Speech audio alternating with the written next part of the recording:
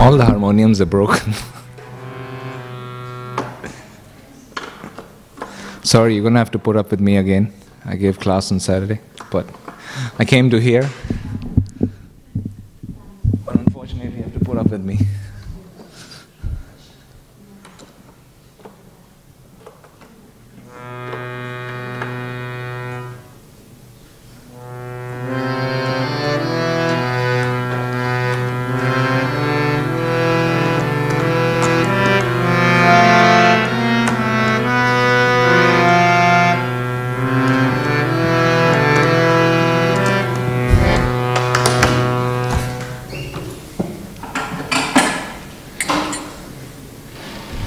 Jai Radha Madhava Kunj Vihari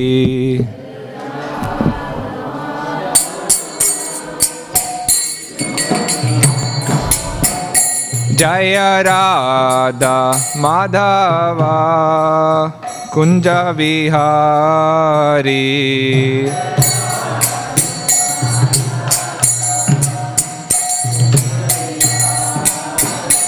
Jai Gopi Jan Ballabha Girivardhari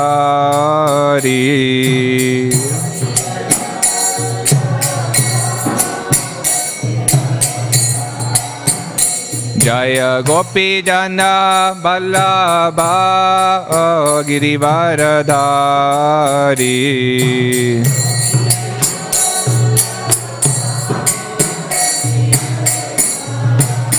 Yashoda Nandan ब्रजजन Ranjan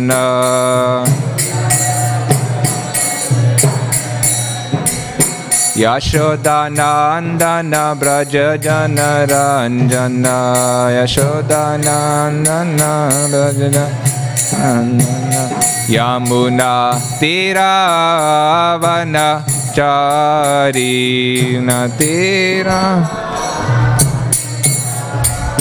Yamuna तीरावन Chari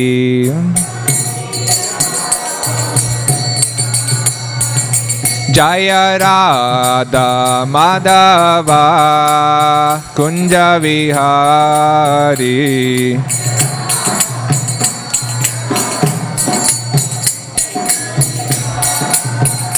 Jai Radha Madhava Kunj Vihari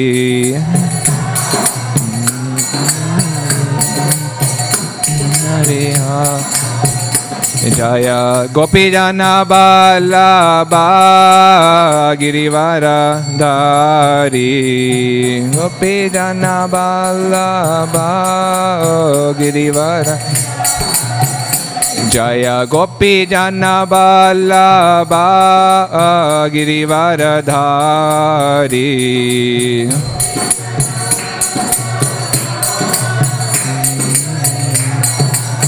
Yashoda Nandan ब्रजजन Ranjan Yashoda Nandan ब्रजजन Yashoda Nandan ब्रजजन Ranjan Yashoda Nandan ब्रजजन Yamuna तीरावन Chari Yamuna तीरावन Yamuna तीरावन Chari Yamuna तीरावन Jai Radha Madhava Kunj Vihari Jai Radha Madhava Jai Radha Madhava Kunj Vihari Jai Radha Madhava Kunj Jai Radha Madhava Kunj Vihari Jai Radha Madhava Kunj Vihari Jai Om Vishnupad Paramahamsa Parivrajakacharya Shastra Shishtimad His Divine Grace Srila A.C. Bhaktivedanta Swami Prabhupada ki, Prem se kaho Shri Krishna Chaitanya Prabhu Nityananda, Shri Advaita Gadadhar Shri Vasadi Gaura Bhakta Vrinda ki, Nitai Gaur Premanande. All glories to the assembled devotees. All glories to the assembled devotees. All glories to the assembled devotees. All glories to Shri Shri Guru and Gauranga. Om Namo Bhagavate Vasudevaya. Om Namo Bhagavate Vasudevaya. Om Namo Bhagavate Vasudevaya.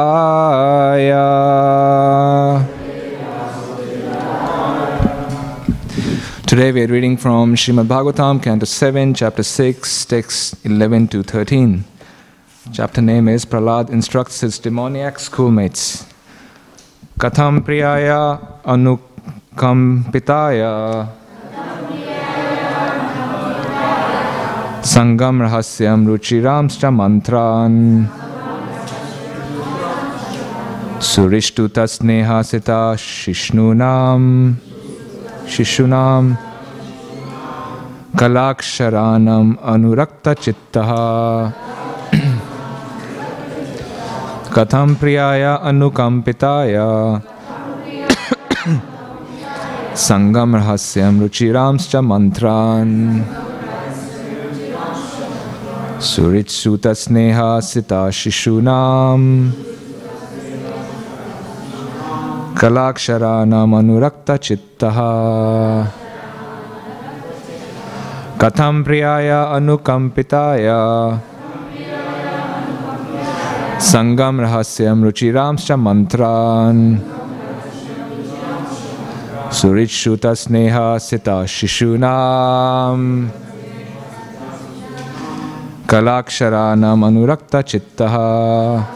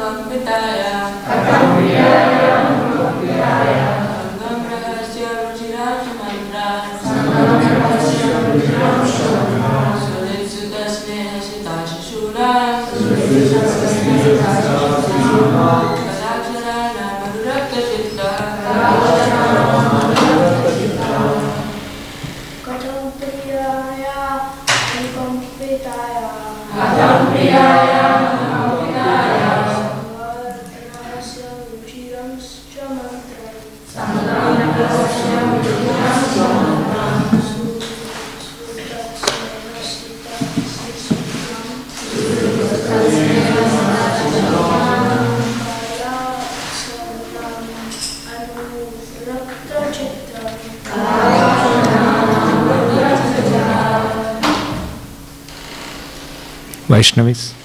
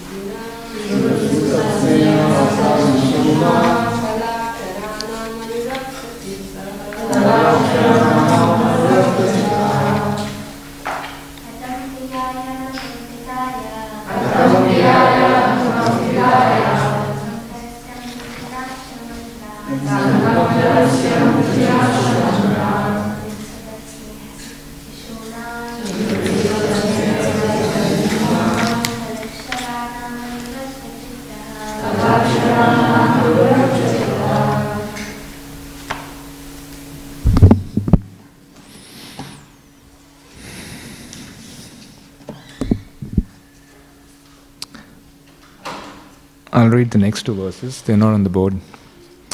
Putran smaramsta duhitri hidaya pratrin svashrir va pitrau jadinau grihan manognaru parichadamscha vrittischa kulya pashubritya vargan tajeta koshaskrid ive hamanaha karmani lobhad avitripta kamaha aupastya jayvam bahu manyamanaha katham virajeta duranta moha.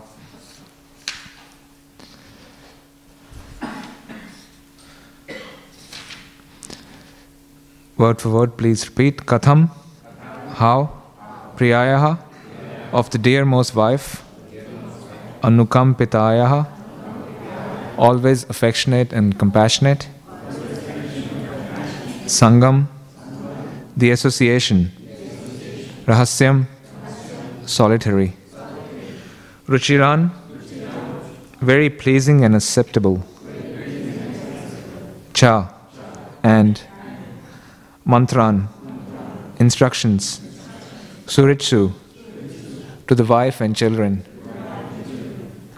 Tat sneha sitaha, being bound by the affection. Shishunam, to the small children. Kala aksharanam, speaking in broken language. Anurakta chittaha, a person whose mind is attracted. Putran, the sons. Smaran, thinking of. Taha, them. Tuhitri, the daughters. Married and staying at the homes of their husbands. Hridaya, always situated in the core of the heart. Bratrin, the brothers. Swashriva, or the sisters. Pitaro, father and mother. Cha, and Dino, who in old age are mostly invalids. Grihan, household affairs. Manogya, very attractive. Uru, much. Parichadan, furniture. Cha, and Vrittihi, big sources of income. Industry, business. Cha, and Kulyaha, connected with the family.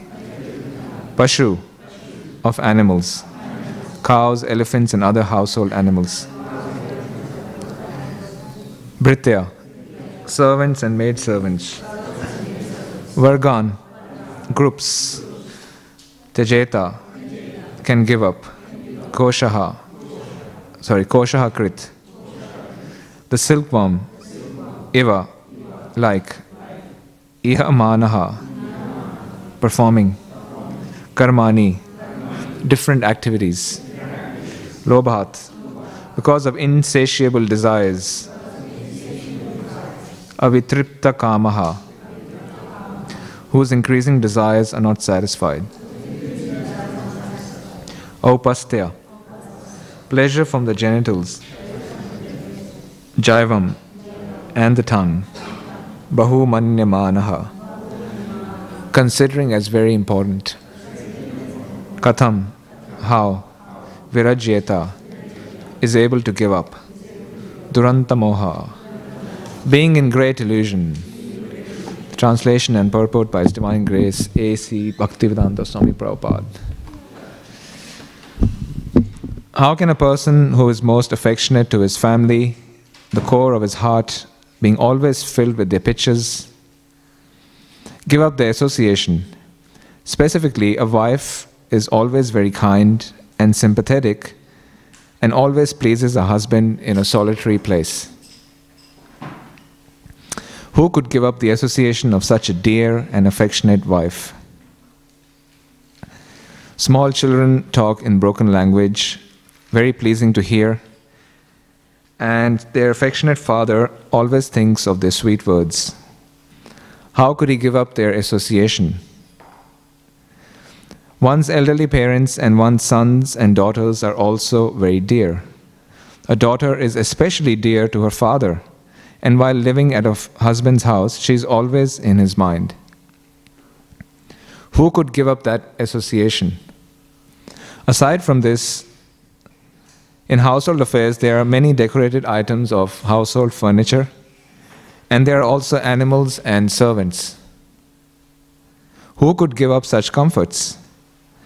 The attached householder is like a silkworm which weaves a cocoon in which it becomes imprisoned, unable to get out. Simply for the satisfaction of two important senses, the genitals and the tongue, one is bound by material conditions. How can one escape?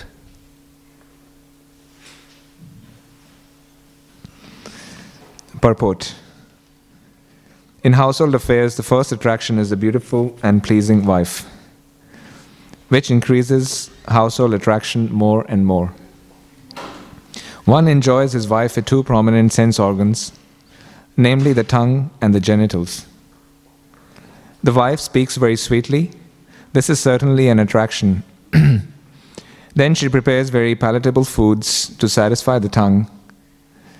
And when the tongue is satisfied, one gains strength in the other sense organs, especially the genitals. Thus, the wife gives pleasure in sexual intercourse.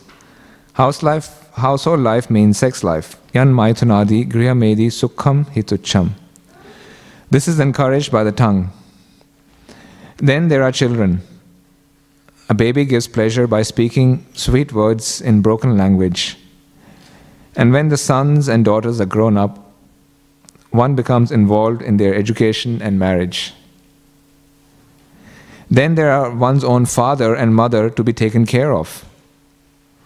And one also becomes concerned with the social atmosphere and with pleasing his brothers and sisters. A man becomes increasingly entangled in household affairs, so much so that leaving them becomes almost impossible.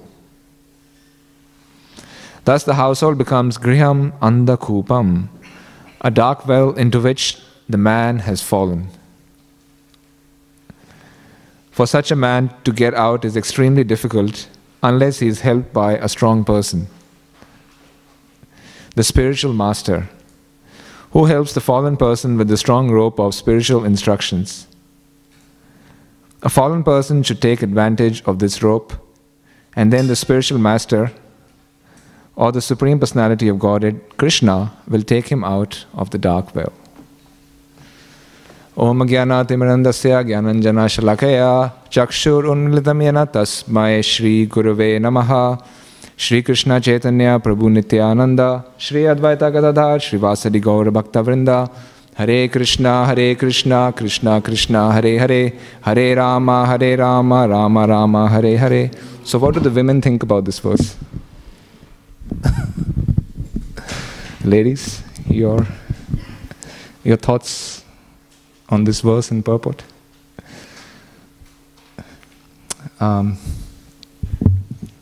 It's a tough one to speak on. I might make many enemies. No. So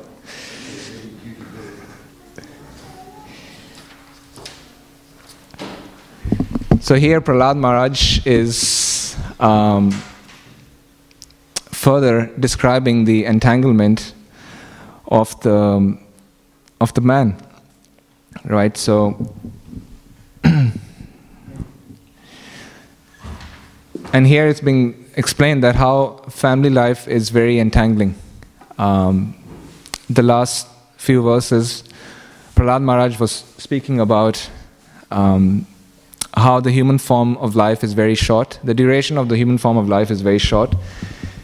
The human form of life in itself is very rare. It is durlabha, it is rarely achieved. And it's because it's rarely achieved, it should be utilized very wisely. So if something achieves something very rare, generally people will protect it, cherish it, and put it to good use. Right? So if you have got an inheritance, then a person will, hopefully use it wisely and protect it. So, because a large inheritance is a very rare thing, and then one can put it to good use and live a comfortable life. So in the same way, the human form of life is very rarely achieved. Durlabha manasa, janam. So we are revolving in the 8.4 million species of life, which I spoke about the other day. And after a very long period of time, one fortunately gets a human form of life. And because the human form of life, the consciousness is very evolved, one can take advantage of it and go back to Godhead. Because that is the purpose of life. The purpose of life is to go back to Godhead. It's to relieve oneself from the suffering of birth, death, old age and disease. So this human form of life, not human, a material body is actually an imprisonment. And not only the material body, but the entire material world. And this body is like compared to a prison suit. If you're put in prison, you're given certain clothes, maybe orange clothes or different clothes. So this body is a suit for which signifies our imprisonment in this world. And if you're in the jail, the goal is to come out of the jail. It's not to stay there. It's not to make the jail comfortable. It's not to go from a lower class prison cell to a higher class. So there's a D grade prison cell, and then there's the A grade, in which there's higher comforts. There might be an AC there, a bed. You get nice food. You might get a computer. You can socialize more with others. But that's not the goal, to go from one prison cell to a different. You're still locked up. So in the human form of life is a higher grade of prison cell, in which there's more opportunities afforded to get out of the prison cell. And that's the purpose of life, which is to develop our love for Krishna and to perfect this human form of life. Jivera Swarupoye Krishnera Nityadas. We are Krishna's eternal servant, meant to render service to Krishna all the time, 24/7, non-stop, without any motivation. Right? As it's mentioned in the Srimad Bhagavatam, in the 2nd chapter of the 1st canto. Pure devotional service is that which is rendered favorably, without motivation and without cessation. But we have forgotten that, and we are stuck in this life. And we are always trying to gratify our senses, because that is our conditioned nature, to try to seek happiness independent of God, independent of Krishna. So we are always trying to, that is our disease state. Our natural state is to serve Krishna, and our disease state is to gratify ourselves and make ourselves the center of the world. We all have that propensity, and sometimes we have to catch ourselves doing that. Self-aggrandizement. I definitely have it. So we have this disease propensity of trying to be the center and lord of everything. And we go through life trying to seek happiness. And one of the most intense ways of doing that, one of the most intense and absorbing ways, is being in a relationship or household life. So as we grow up, when we are a boy or girl, before we hit puberty, the opposite sex is not so much attractive. The hormones haven't kicked in. For men, the testosterone hasn't kicked in. For ladies, the estrogen and progesterone hasn't kicked in yet. And when those hormones, they kick in by nature's arrangement, suddenly the opposite gender becomes attractive. And then one tries to, and this is please the other gender in order to associate with them. And this is nature's arrangement, this is Krishna's arrangement, because the material world is a shadow, a chaya of the spiritual world. These things are there also. And this is there also to facilitate our entanglement or liberation, depending on how we engage with it. So so man wants to be with woman, and woman wants to be with man. That is going on since time immemorial. It's gone on since time immemorial. It will go on. It will always go on. Nothing will change. This is how things are.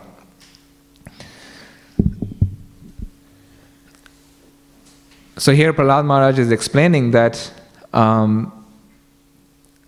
after going through childhood, boyhood, and then in youth, how one's life is wasted in childhood by playing various games, in youth, studying, and then one wants to be with the opposite gender. And when one gets involved, they get more and more entangled. The example given here is of a silkworm, which weaves a cocoon. So you've seen a silkworm, right? It generates silk, it makes cocoons, and sometimes it gets stuck inside. Its own cocoon, it binds it. So in the same, the household life is compared to that, a silkworm which weaves a cocoon around it. So much so that they get totally absorbed in that cocoon. And here that is very nicely being explained. And I'm sure we all can relate to this.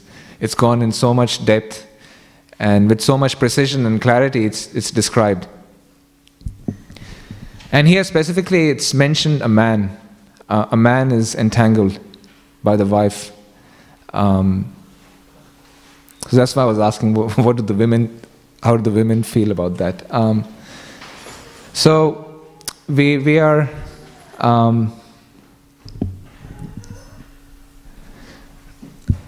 specifically it's mentioned a man because a man has to take the lead in a relationship. So it's not that men and women are equal. So today's modern society has fooled everyone in thinking that men and women are equal. That whatever men do, women can also do. But we are totally polar opposites. Men and women are polar opposites. So the man is masculine and the woman is feminine. So the masculine energy is focused, structured, disciplined. It's not that women can't do these things. Women can certainly do these things, and more rational, more logical. Whereas the feminine energy is more flowing, creative, nurturing. So men and women have different strengths, and both can do the other thing, but it is unnatural for them to always be in the opposite energy. So modern society has fooled people in thinking that men and women are equal. And actually men have done this so they can exploit the women, as Prabhupada explains. Many times the women would get upset with Prabhupada when he would say, the wife should be chaste and faithful and serve the husband. And then the women would get upset, and the reporters, you could see, they would ask these questions. What do you mean? This is like slavery, or it's all equal? And Prabhupada used to tell them, no, it's not like that. So by nature, women the feminine energy submits. We also see the jiva is feminine energy, right? Krishna is the supreme male, and the jiva is the feminine. So the jiva submits and serves the Lord, who is the supreme masculine. So we are meant for service. And the same dynamics also apply in a relationship. And the man also serves the woman by providing, especially spiritual leadership, and also providing for the comforts and the needs of the family. That's the man's duty. Of course, today's society is all upside down. Women also have to work just to make things work. But these are the basic dynamics. And because with the feminine energy, the emotions are strong, it is hard to, one has to be led because of the hormones, estrogen and progesterone. It is the emotions are always changing from one week to the other, right? Depending on the cycle. So the emotions are always changing, and therefore, that's where a man has to provide that spiritual leadership and direction in a family. Of course, in Kali Yuga, the men are useless. The men have no backbone in Kali Yuga. So, in the first chapter of the Bhagavad Gita, there's that section where Arjuna talks about the destruction of dynasty and how all men will be killed. And there Prabhupada says, trying to remember, Varna Shankara. Sorry, my mind's gone blank. But the point is, the man has to take the lead, and that's why here it's talking about how the man is getting entangled. So that's the context I'm speaking about. So if the man is not taking the lead, then what hope is there for the household to progress spiritually? So that's why marriage is very important in society. I was saying the other day, in today's society, marriage also doesn't take place. People just prefer to live in relationships, and they keep changing relationships just for the satisfaction of their senses. Or today you're pleasing me, tomorrow you're not pleasing me, I will leave you. So, unfortunately, separation and divorce is very common.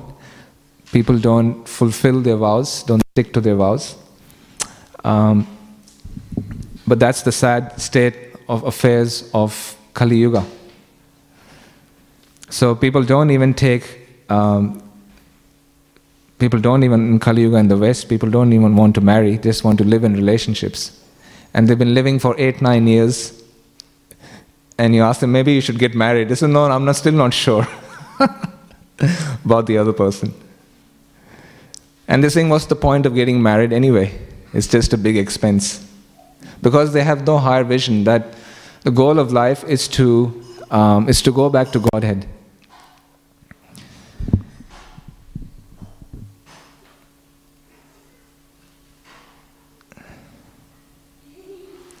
So that's where the men in Kali Yuga are more or less, most men are useless. So that's why the women are seem to be more powerful.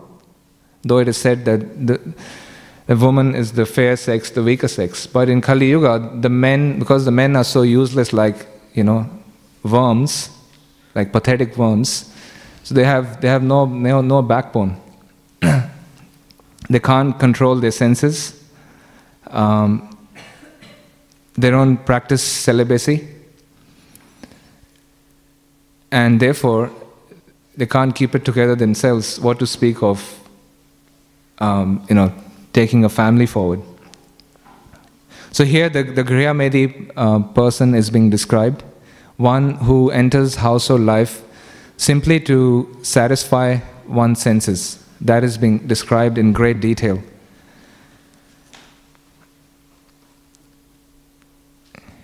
And in Varnashram, the goal of life was in traditional Varnashram, the goal of life was to gradually become renounced. There's the 4 ashrams. There's the Brahmachari, Grihastha, Vanaprastha, and Sannyas ashrams. So a man would be trained in the Brahmachari ashram, where they would learn celibacy, learn to control their seed, not waste it.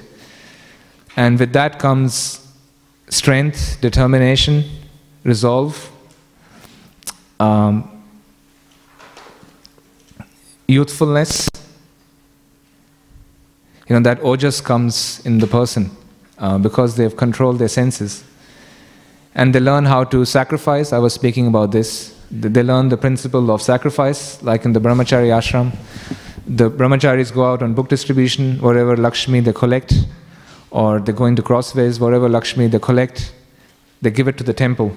So they're not keeping anything for themselves. So they learn the principle of sacrifice and submission to higher authority, to the guru, to the temple authorities, and ultimately to Krishna. So they learn these principles, and then from there, the whole idea is you take this, the man has to take this into the next phase of life, which most men will go, is the Grihastha ashram. So in that ashram, they have to continue those same principles. And so that's why the brahmachari ashram is for the attached and the non-attached. It is the training ground. And then progressively, the idea was in traditional varnashram, when one approaches 50 or 60, then one begins to wind down. By then the kids have grown up. The kids have grown up and they're standing on their 2 feet. The parents have done their responsibility, and then they start to travel to the dham, various places, and in that way absorb their mind in Krishna's service. Because as mentioned here, household life is very intense and absorbing. One is concerned so much with economic affairs, right? So there's so much concern to make money, and as explained here in great detail, how a person becomes attached to their affectionate wife. And here also nice principles of Grihastha life are explained, how the wife should be affectionate and speak with sweet words, and also cook nice food. Actually, that's what a man wants. If you speak with any man, they'll tell you these things. In a woman, I'm looking for someone who can speak nicely, sweet words, who's not nagging all the time. Someone who's just not picking up a fight all the time. I come home after work, after battling it out there, and I want to come home and just, be peaceful and relax. This is my board. And they come home and a wife is nagging. It's very, a man doesn't like it. So if you want good Grihastha life, there's some nice principles here. A woman speaks with affectionate words. The way to a man's heart is through the belly, is the saying. So by cooking nice food, and then what else is mentioned here?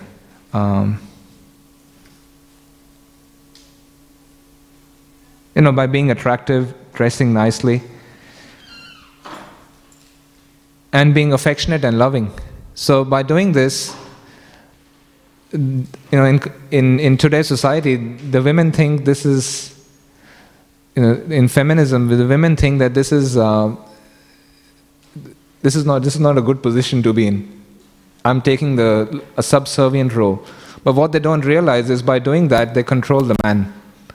They're totally able to control the man. So if someone is being so sweet, affectionate, cooking nicely, and taking care of the household in a nurturing way, in that way the man is actually under their control. So this is some nice principles of household life are being described, and that's how it should be.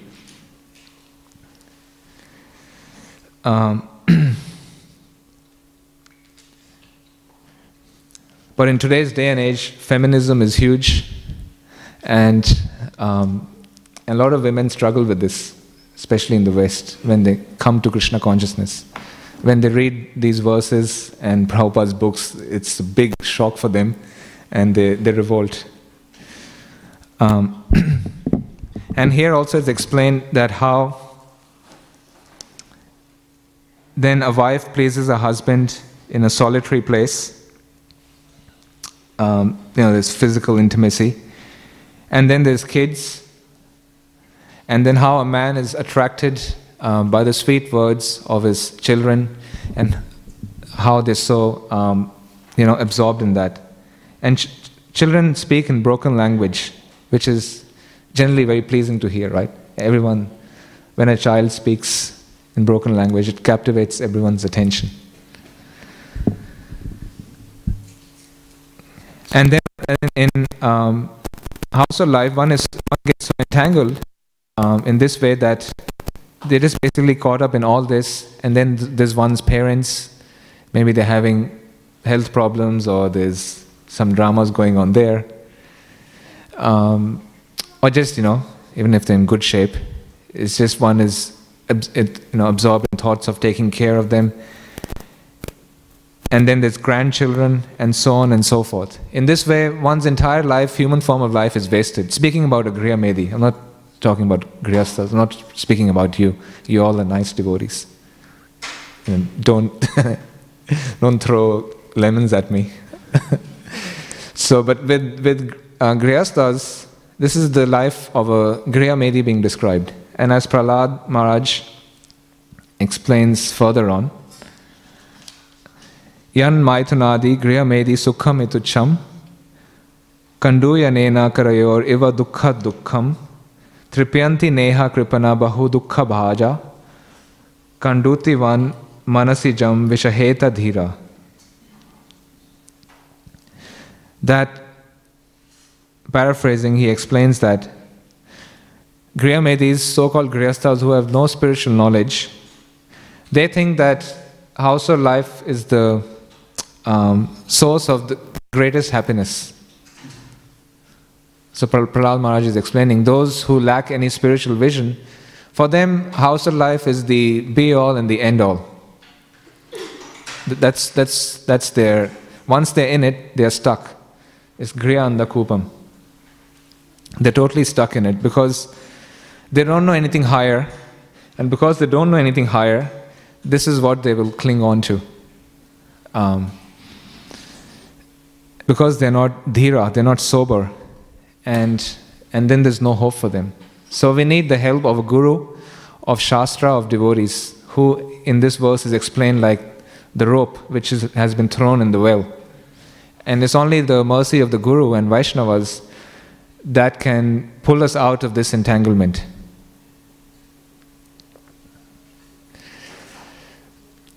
So now for devotees, household life is also very important, and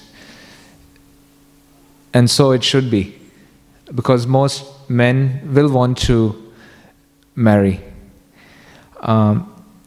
And household life is very important because otherwise it leads to adultery and debauchery in society. If it's not there, then it's just chaos, which we see in the modern world.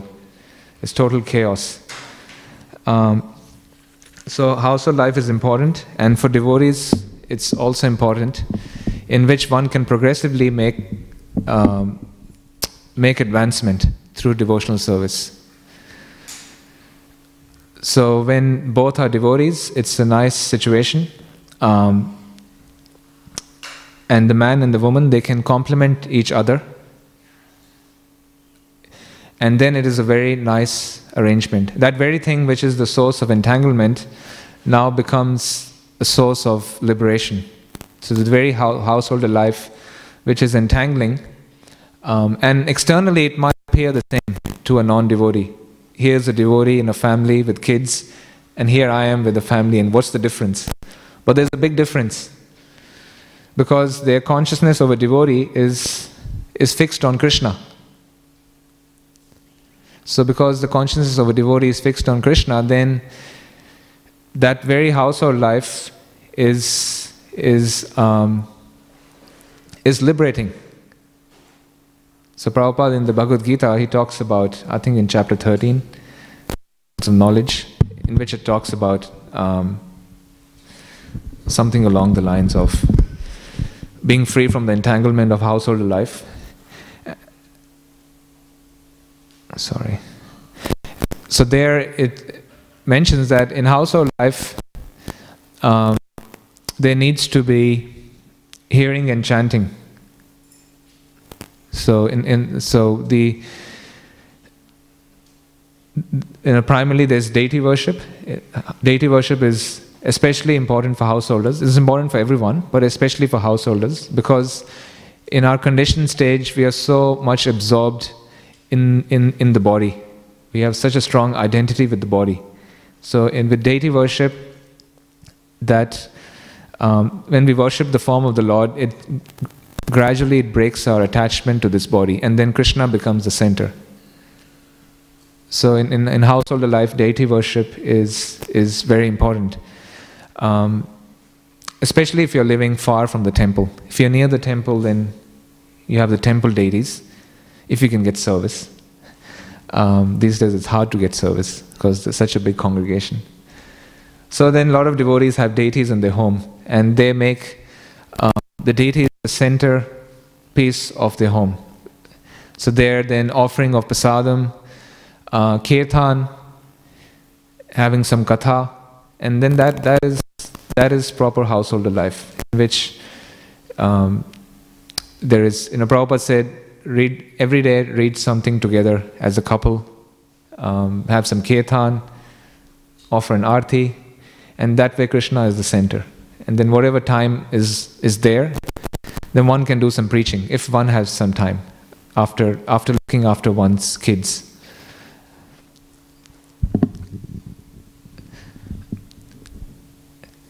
And if it's done in that way, then it's not so entangling, where Krishna is the centerpiece. So we can see that there's many examples in our congregation of senior grihasthas, successful senior grihasthas, who are exemplifying this without taking any names. So you can see how they're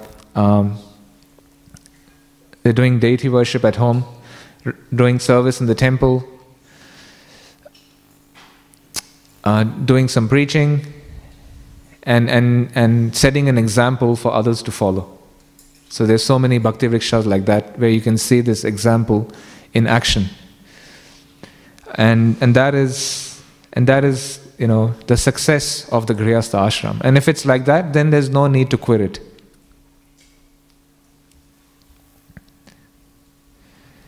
And by doing that, then the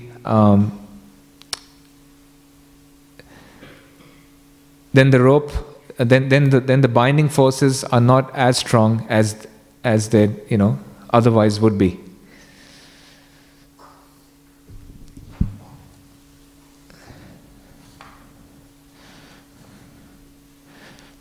We even see in the Shastra, even the Supreme Lord himself sets this example. So Krishna married thousands of queens in Dwarka, and he would set an example of householder life. So when Narad Muni wanted to know what Krishna was doing, visiting different palaces, and there he would see Krishna doing different activities. So one palace he went, the Lord was up early in the morning.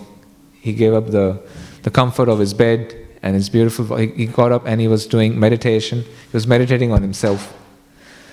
So we can see how even Krishna, he exemplifies that householder life. And we can even see in the lives of the various acharyas, like Bhaktivinoda Thakur. Bhaktivinoda Thakur was a grihastha, but he did so much as a grihastha. He had so many children. He was a judge, and he wrote all these books. And in Krishna consciousness, most devotees will be grihasthas, right? It's very brahmacharis and sannyasis are the minority. And this movement will be carried on and spread mainly by the grihasthas. So this is a Sankirtan movement, the congregational chanting of the Hare Krishna mantra, right? So this is a congregational movement, and when all the grihasthas, they do their little bit, it makes a big difference.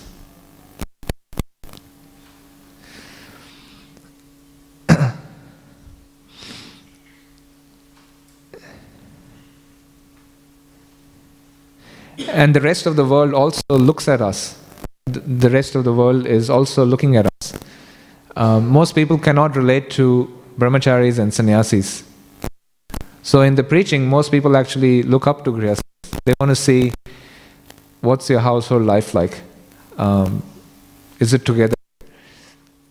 And then they are also inspired by the example, by seeing how you're practicing consciousness while being in the Grihastha ashram, because they are Griha Medis. So they need to see an example, and when they see an example of a householder who's practicing very nicely, then that is very inspiring for them, and then they also progress that way. So householder, this is very important, good householder life. This is just some thoughts I shared. Do you have any questions or comments? Sorry if I offended anyone. And yeah, any corrections, please point out.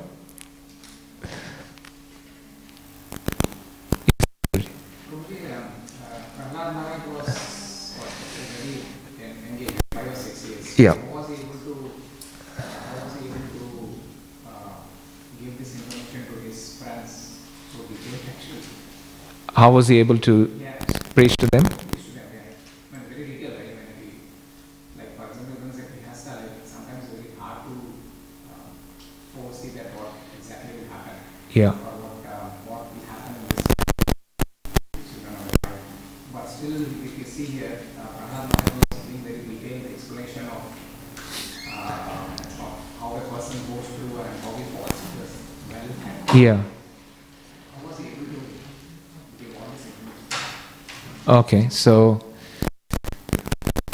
my understanding is, so he was in school with these kids, and whenever there was a break, when Sanda and Amarka, they would go away in the recess or something, and when he was with the kids in private, with his friends in private, he would speak about this, and he gave them these instructions. Is this what you were asking, or more? The type of knowledge what does it at a young age, 5 years old boy, Yeah. could visualize what a Grihastha life. Yes, yes.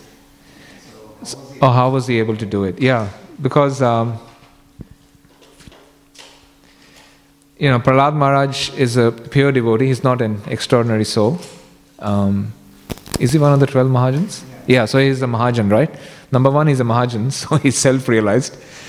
And he's self-realized from the womb. He heard the Srimad Bhagavatam in the womb, right? And by hearing, he realized. So, real intelligence, someone who, first-class intelligence is understands by hearing. Of course, Prahlad Maharaj is already self-realized. He's a pure devotee. He heard Srimad Bhagavatam. He understood everything. He understood the conclusion. And because of his pure bhakti, he was able to speak so highly. Because he totally understood. At a young age of 5 years, he knew the conclusions of the Shastras. And he also understood the entanglement of household life without going through it himself. I mean, he's talking in so much detail. This is, even we don't realize it. We are already in it, right? And here Prahlad Maharaj is not even in it. He's speaking from outside. So that's by hearing and maybe by watching also, and by watching all those realizations, even, who am I to say anything about Prahlad Maharaj? But he's a Mahajan, and he knows that his friends will eventually go in house of life. So he's instructing them already, way in advance, to, like the Prachetas, was it Narad Muni? Yeah, who spoke, made them all brahmacharis. So he was trying to save them from the entanglement by giving them those instructions. So I hope that answers your question. Yeah. So yeah, don't get discouraged by this verse. There is hope. Yes. Hare Krishna Prabhuji, thank you for the nice class. Prabhuji, you mentioned how the society is degraded nowadays, that girls and boys, they don't get married, they just keep a relationship. But I've heard in Prabhupada's lectures and his books, he says that Kali Yuga is the best age to go back home, back to Godhead. So what does Harinam Sankirtan do? Does it lift us lift them up because there's so many negative aspects and negative things. What does Harinam Sankirtan do? Okay, so what does Harinam Sankirtan do? Harinam Sankirtan gives us the highest Krishna Prem. So it gives the highest to the lowest. In Kali Yuga is the most fallen age, in which we don't have any qualification to go back to God, to even understand who we are, what to speak of understanding Krishna. We have no qualifications, we are totally unqualified, we have bad habits, our senses are uncontrolled.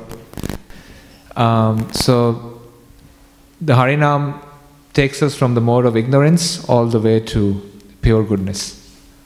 And all the miseries that come in Kali Yuga are an impetus to push us further. So in Kali Yuga there's so many problems, right? There's problems in just working, relationships, health, this and that. So my spiritual master, he gave me this book to read. Krishna Protects His Devotees, recently. So I read that book, and there it talks about the struggle of the Ukrainian devotees, how they are. Niranjan Maharaj, Radhanath Swami, Devamrit Swami. It's some lectures and it's been transcribed, and the title of the book is Krishna Protects His Devotees. So how their struggles actually bring them closer to Krishna. Has the potential to bring them closer if the devotees take advantage of it. So Kali Yuga has a lot of problems, but Harinam Sankirtan, if we take shelter of the holy name, and then it will actually bring us closer to Krishna. And that's why this is the golden age. Because the holy name is there, the devotees are there. Yeah. Thank you. Hare Krishna. Anything else?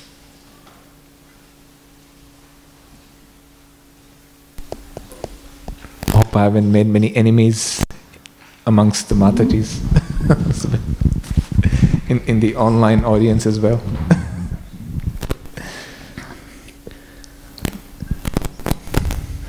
Yes, as just discussing, this was in Satya Yuga, and the process was to go to the forest and meditate. And in this day and age, we have the process of Harinam Sankirtan that everyone can take part in. And I've heard Prabhupada say that anyone can take part in Harinam Sankirtan, even a dog can take part in it. And we had this wonderful experience in Mayapur with this small Harinam party.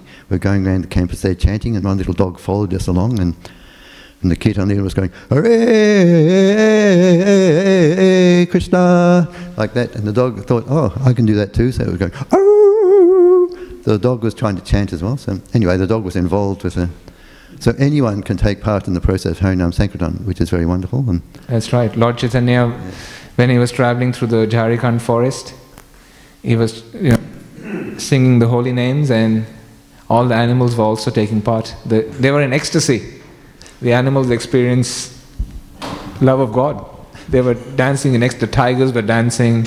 The animals usually who don't get along with each other, they all were singing in their own way, Harinam Sankirtan together.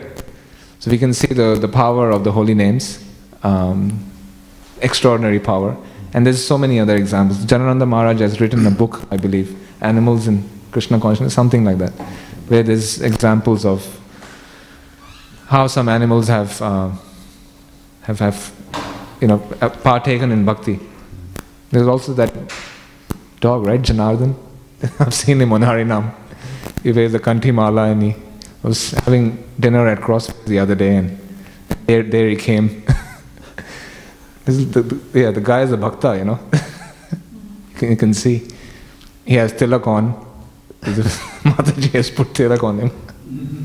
He's wearing neck beads, and he goes on Harinam, goes on book distribution. He's there while book distribution is going on, so in Krishna consciousness.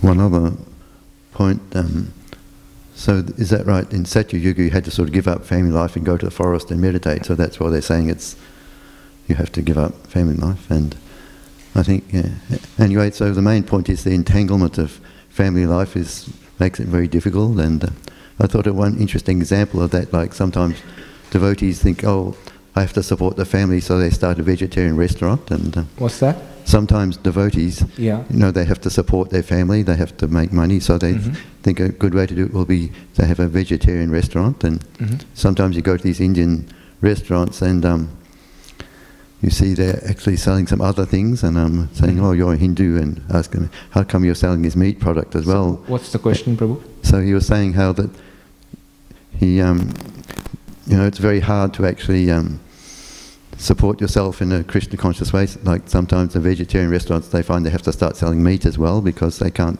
make enough money, and they have to support their families. They're so entangled with family life, that they can't get out of it, so they wind up having to sell these meat products as well. And whereas if it's a brahmachari and that project's not working, you say, oh, that's not working, we're not making enough money. So just, So what's the question, Prabhuji?